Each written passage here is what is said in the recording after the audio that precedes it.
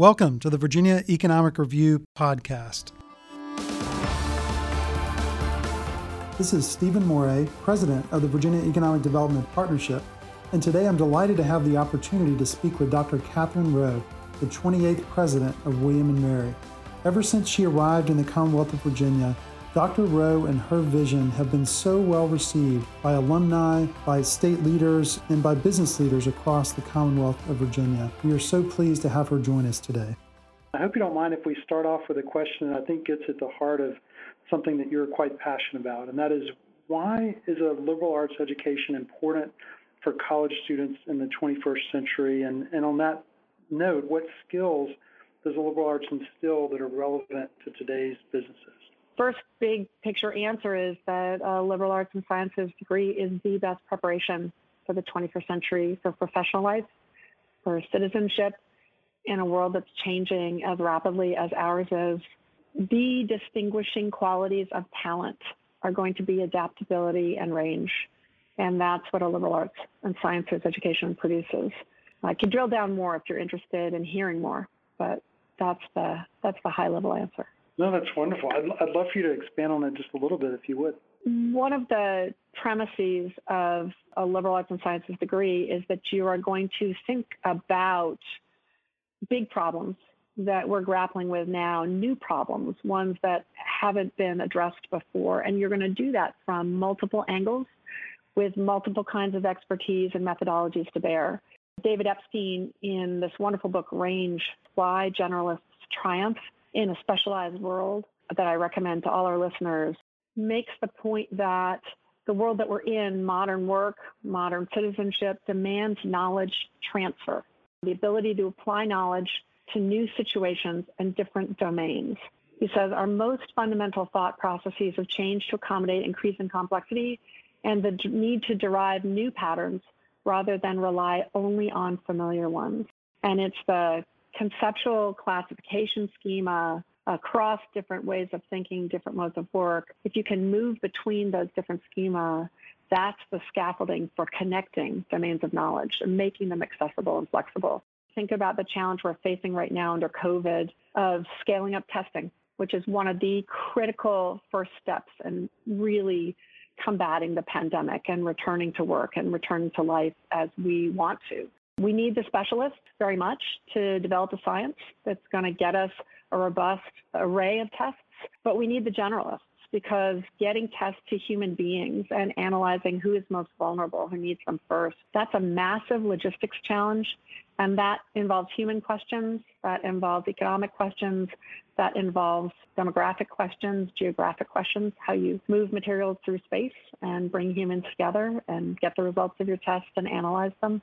So we're not going to be able to really, truly implement the kinds of control mechanisms that we need to in this pandemic without those generalists. That's wonderful. I always love hearing you talk about the liberal arts. It gets me excited. And you mentioned David Epstein's book. I was thinking about you, actually, as I put that on my reading list a couple days ago. So I'm looking forward to digging into it. Kind of expanding on that a little bit, one of the things that you've talked about that has really inspired me, and I should say not just talked about, but that you've really taken action on, has to do with this notion of kind of integrating digital literacy into a liberal arts education. It would be great if you could talk a little bit about how can a university best prepare students for the professional world through the combination of digital literacy and a classical liberal arts education, as well as maybe just chat a bit about some of the innovative pilot things that you guys have been doing at William & Mary in that regard.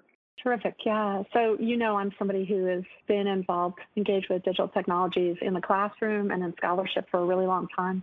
I started my life as a Shakespeare scholar, very classically trained. I went back to graduate school as an adult, as a full professor, and retrained in media studies. And that accelerated my interest in how new tools, digital tools included, can help us answer long-standing questions, can help us teach better, pursue new knowledge more effectively, communicate out what we're learning to each other more effectively. And that kicked off my life as an entrepreneur, developing with a partner and in partnership with the Folger Shakespeare Library, developing an app for learning complex knowledge like a Shakespeare play.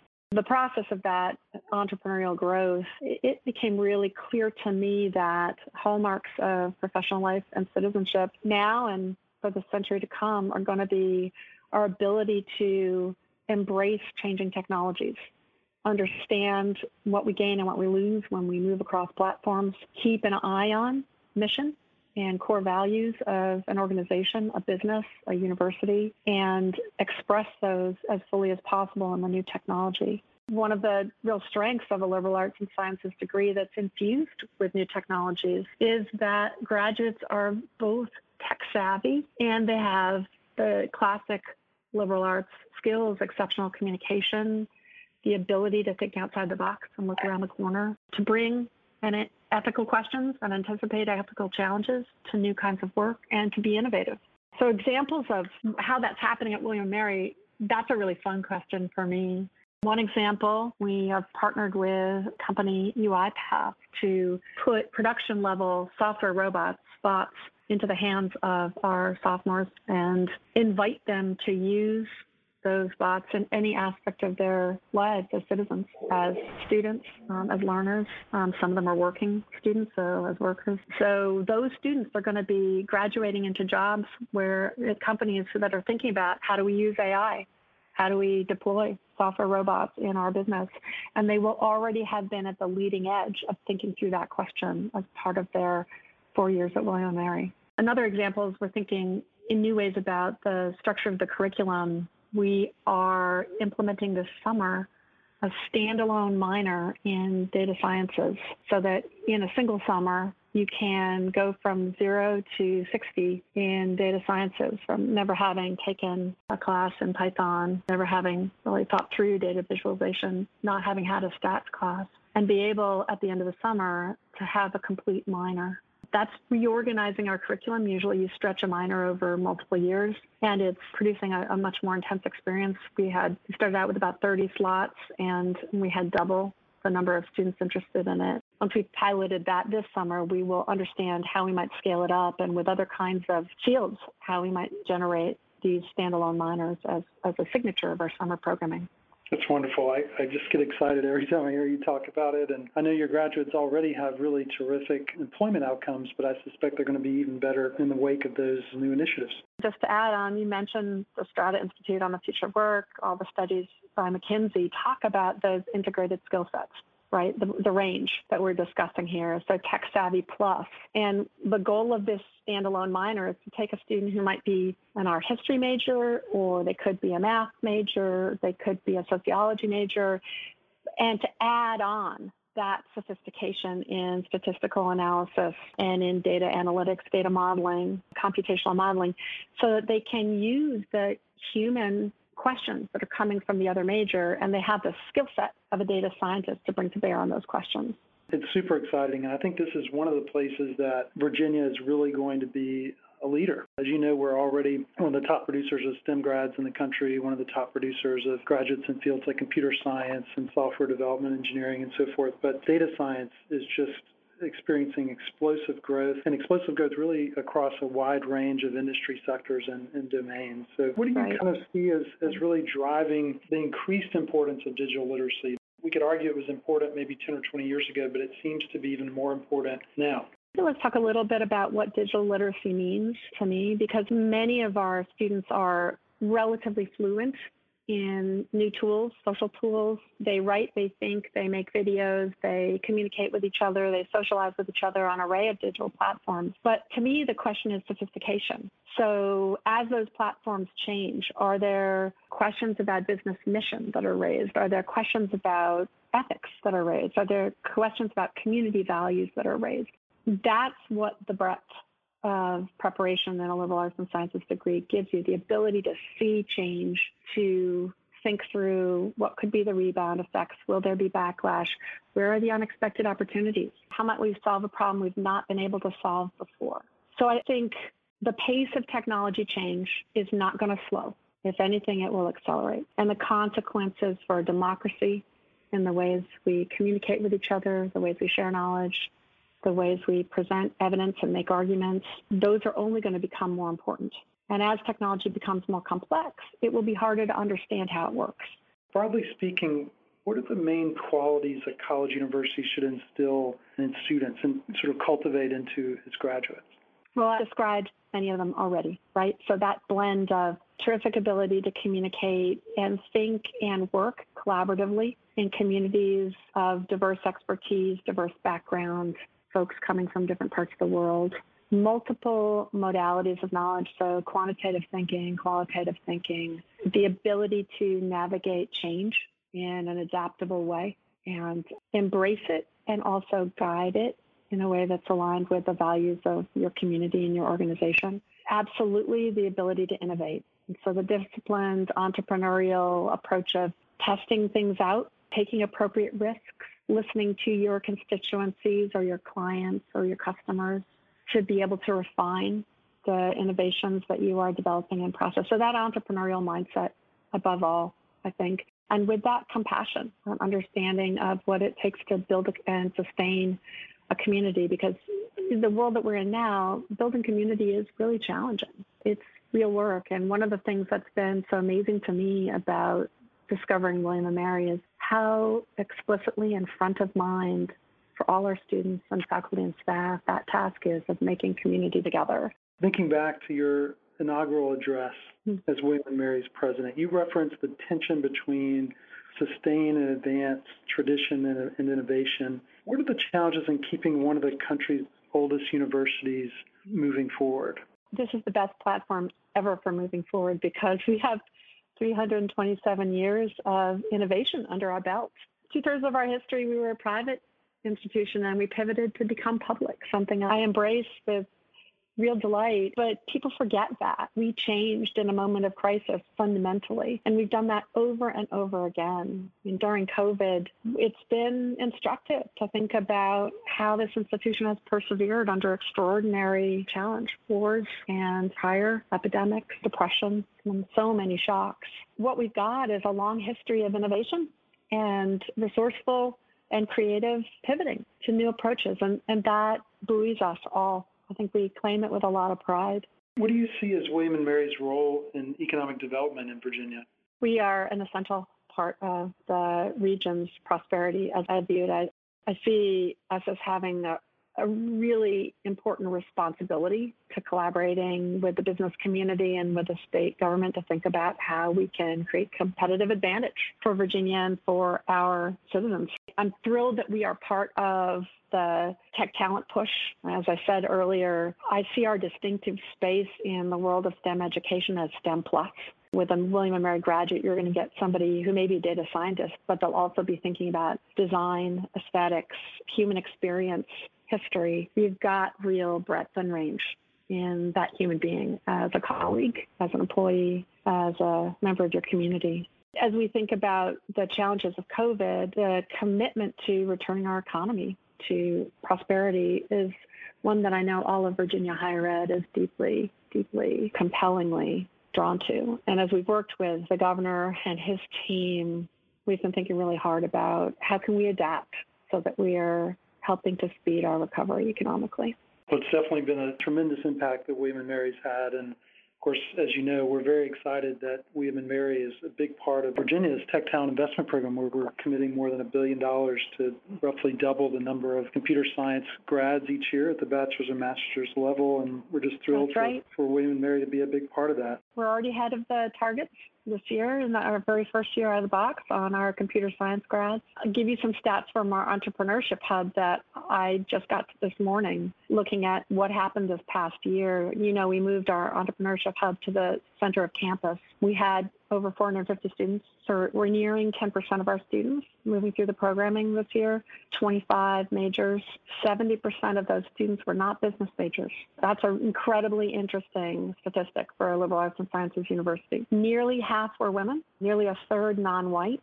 So think about the way that bucks the dominant trends in entrepreneurial thinking around the country. All of our class years are represented and 200 alumni were engaged in the programming. So that's just a quick snapshot of how swiftly William & Mary is engaging with that tech talent initiative. Yeah, we could not be more excited about it. And as you know, I'm very enthusiastic, really equally enthusiastic about the potential for data science to be a big driver as well. And we are hopeful that in the coming years, once we have a bit more of a fiscal recovery from the pandemic, that we can look at doing something in data science comparable to what we've done for computer science. You know, we've talked a little bit around the pandemic here, Dr. Rowe. What's the role of a university president getting institutions through this kind of unprecedented situation? And what kind of guiding principles have you drawn from in terms of leading William & Mary through the pandemic era?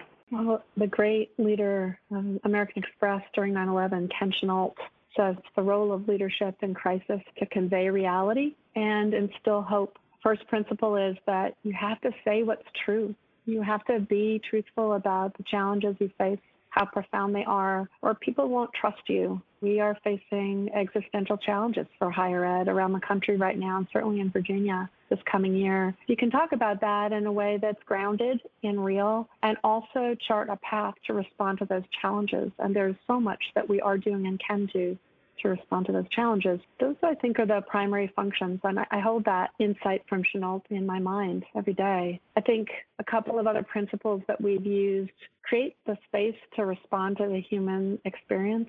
So much feeling of loss and grief. So many of us know people who have passed or have friends who do. We know we have family who are on the front lines in healthcare, who've been incredibly brave, courageous this spring in protecting our communities. And we've been all in to support that in a way that's incredibly important. But taking the time to acknowledge what we've lost and how hard it's been and who's really leaned into that has been incredibly important. Two other things I think about a lot. One is the way this pandemic has highlighted the value of kinds of jobs, sectors of the economy, particularly the service economy, that are usually invisible, that we ignore. So clerks working in grocery stores and people driving trucks to be sure that there's food, even in quarantine, for our communities, and so many more roles. The visibility of that labor and the importance of that labor, I think, is one of the lasting changes that I hope we can hold on to. One of the principles for navigating the pandemic that we've used has been to make decisions in a phased way, think in a disciplined way for the short and medium term, and defer decision-making where we can so that we have the best information possible. Information is changing daily. The situation on the ground is changing daily still. And so for someone who likes to think big and in terms of long-term vision, strategic systems like me, that was a big shift to move towards short-term phased decision-making in a very disciplined way. But it has proven to be the right approach, because it means that when we do make a decision, we're doing it with the most knowledge possible and making the best decision we can under the circumstances.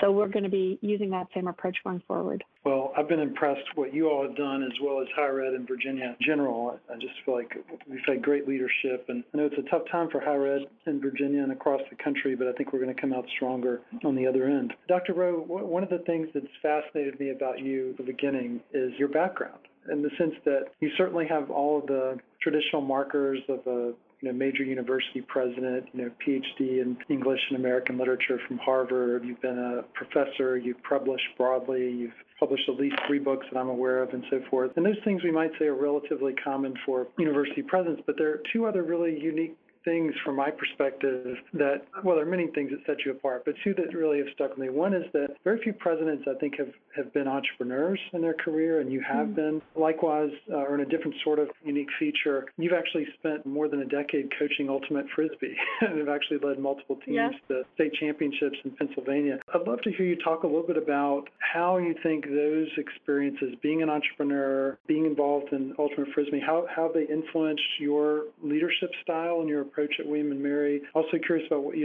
have enjoyed the most about playing and coaching ultimate frisbee, and whether you get to do it much these days. Yeah, I don't, but let me tackle your first question about being an entrepreneur. So I am classically trained, as you say, as a scholar and teacher, and I'm a classroom teacher. Loved teaching with a passion my whole career, but I come from a family of entrepreneurs. So in some ways, the movement into entrepreneurship was sort of an arrival back at roots. I think above all, the importance of working in an iterative way, in a phased way, testing an idea, piloting, getting feedback, refining, and rolling those refinements into the next phase. And when I talk about decision-making under COVID as phased decision-making, that's exactly what I'm thinking about. We have found many of our strategies that we are cooking under COVID are ones that we're going to roll into the future of William & Mary forever, permanently. A terrific example would be we had to take our entire admissions program online. And the number one thing about William & Mary that converts prospective students into William & Mary students is visiting our campus. It's beautiful. It's a place that calls you in to convene and study and think with other people. And so we had to figure out, how do we convey that call in, that sense of community at a distance digitally? And we developed strategies for digital tours of campus and showcases of faculty, forums for prospective students, one-on-one conversations that we're never going to go back from. People around the country said, this is great. I wouldn't have been able to come to William & Mary to visit campus, but now I feel as if I have. So that kind of gain via piloting and experimentation is a core principle of entrepreneurship. And it's been thrilling to see the whole university embrace that under the pressure of the pandemic. For my athletic life, one of the things maybe two things that I derive from my life as a coach and as a competitive athlete. I competed internationally at really high levels in my sport. As a coach, the importance of ensuring that you're thinking long-term and that you're connecting what we do every day to those long-term goals in a way that's flexible, so that as we compete, as we bring new players onto the team, we have one goal, which is to win the state championship. Everything we do over the course of the season in an exploratory and experimental way is about making sure that everybody on the team is fully participating and has a chance to advance that goal. As an athlete, understanding that there are modes of competition, collective modes for the team that are constructive. And before that, I think I'd seen my own competitiveness as something that maybe wasn't socially constructive. But discovering team sports for me was about discovering how to be joyfully competitive on behalf of a group, an organization, a team. Well, I just think those are really neat threads that run through who you are and what you've brought to William & Mary. You've had some time now living in the President's House. What is your favorite thing about Williamsburg that you've discovered since you moved there? Besides the students who aren't here right now, students is always the favorite thing. The food culture. I didn't know this was such a foodie town. The restaurants are amazing and varied and wonderful. And there's a real appreciation of the locally grown, local recipes. So maybe that. And then more broadly in the region, Jamestown Island, the archaeology that's happening there, the dig, it's unbelievable. It's unlike anything else in the United States. It's really, obviously, history is something that we care an awful lot about in Virginia, and Williamsburg is right toward the top of that list. How do you think, this is a little bit more maybe of a speculative question, and feel free to pass, but curious from where you sit, how do you think America and or American higher education could permanently change after everything going on with the pandemic has been settled? Well, it is speculative. We're in the process of discovering the answer to that question. At William & Mary, I can say a couple of things that I see happening right now. First of all, nobody in the country would ever have called higher ed nimble, ever, right? And yet, across the country, universities and colleges moved to distance modes in the space of a few short weeks. At William & Mary, we took 2,000 plus courses online in less than 10 days. And when I say online, this isn't online learning as we've classically understood it, right? Courses that are designed for a specific purpose. We resourcefully used every technology available to take courses that had never been imagined that way, with faculty and staff who'd never done that work before and students who'd never experienced that before. And together, we brought ourselves into distant learning and finished the semester. It was far from perfect. The challenges of that weren't about the technology. They were about quarantine. A student said something really brilliant to me about a month in. It's not that this is so hard because we're learning from home. It's that we're trying to finish the semester under quarantine.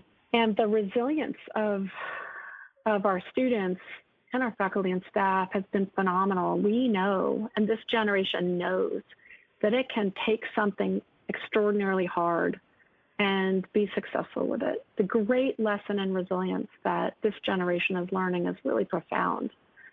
William and Mary, other lessons besides that we can marshal every technology that we need to achieve our ends, we've learned how much being together and learning in person matters. We've known for a while. All the research tells us that collaboration and learning in company with others accelerates learning. So when you look at the research, for example, on first-gen students, one of their biggest risk factors is that they haven't been habituated to, having groups solve problem sets together or working on collaborative projects. And that's a learning process that we have to be very deliberate about with students who don't come from 4 years of collaborative learning in a wealthy suburban high school. So we're being called back again to the importance of collaborative, experiential, and face-to-face, and the importance of place and community and learning. That's a takeaway, counterintuitively, that runs alongside of all of the things we've learned about how to make every new technology serve our needs and our students' needs. So I think about those two lessons as parallel and intertwined, and ones that will change higher ed really profoundly. We've also learned that we can change the structure of our curriculum and our courses when we need to in order to serve our students' needs. And that's very freeing. In the Renaissance, one of the core lessons that you learn when you study the incredible blossoming of the theater, Shakespeare's theater, in the late 16th and early 17th century, is that constraints enable creativity. Any theater professional will tell you that. It's the constraints on your art form that make you most resourceful and most creative. And that lesson has been a very profound one. For harder lessons, I think we've seen, Stephen, what being able to study on a campus means for access for students who don't have secure living situations, who have maybe working multiple jobs in their lives before they can come to college, and that being able to clear the decks just to study and be part of a community of people learning together has such a profound, positive, transformative effect for student access and ability to have access to the learning experience. So those lessons are reaffirmed in really important ways as well. I'm excited about the future, and I think there's just so much potential. Obviously, it's a tough time for us all to get through at the moment, but we're better positioned than most states in Virginia for a variety of reasons, partly fiscal management, partly the structure of our economy. I will say higher ed is probably, when I think about the sector concerns that I have, hospitality and retail is certainly at the top, but I think probably higher ed close behind, just mostly concerns about the fall. I should say, I expect it won't be as acute for an institution like William & Mary, but I am concerned about some of the other schools with less selective admissions in terms of their ability to hit enrollment numbers, and particularly the mix of enrollment with out-of-state and international students under pressure. One thing I will say about what we're coming to understand about the traditional higher ed business model because of COVID is that we are a blend of service work and knowledge work. We were able to pivot to complete the semester under quarantine because so much of what we do is knowledge work, right? We had so many people that could telework and that could continue a class using the resources we had, like Zoom. And yet the reason that we are successful in the longer term, that we've been so durable, has to do with the way hospitality is interwoven with knowledge work. So our dorms and our dining halls are like hotels. We have a lot in common with the hospitality industry. And for me, part of the spring has been a really profound recognition that we are better in everything we do because of the way our service work and our knowledge work is intertwined. And that is, I hope, one of the takeaways or lessons of the pandemic that we need to think a lot harder about how we can do that in a way that's really efficient and excellent and cost effective for students so that we can maximize who has access to the kind of learning that students have at William & Mary. A big part of the imperative to come back is to be able to meet the needs of those most vulnerable students. So I think we have a very challenging year ahead. That's wonderful. Dr. Rowe, it's always a great pleasure talking with you. Is there anything else you'd like to share that we haven't covered?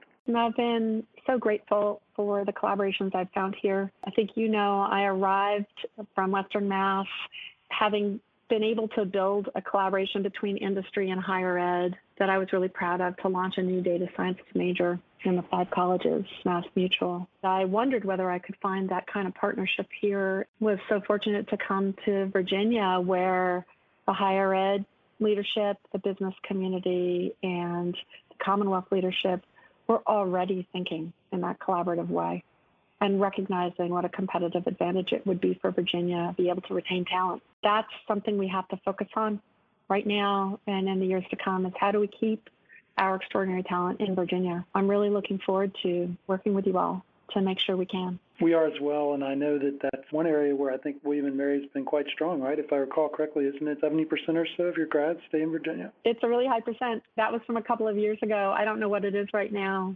but that's our aspiration, that we are going to attract students here and convert them to be Virginians. Wonderful. Well, we are thrilled to have you in the Commonwealth of Virginia. We're so fortunate as a state to have so many incredible higher education institutions. William & Mary among the very finest, not just in Virginia, but around the world. And excited to collaborate with you in the years ahead. And thank you so much for joining us today. It's been a real pleasure. Thank you. This podcast has been brought to you by the Virginia Economic Development Partnership. Thanks for listening.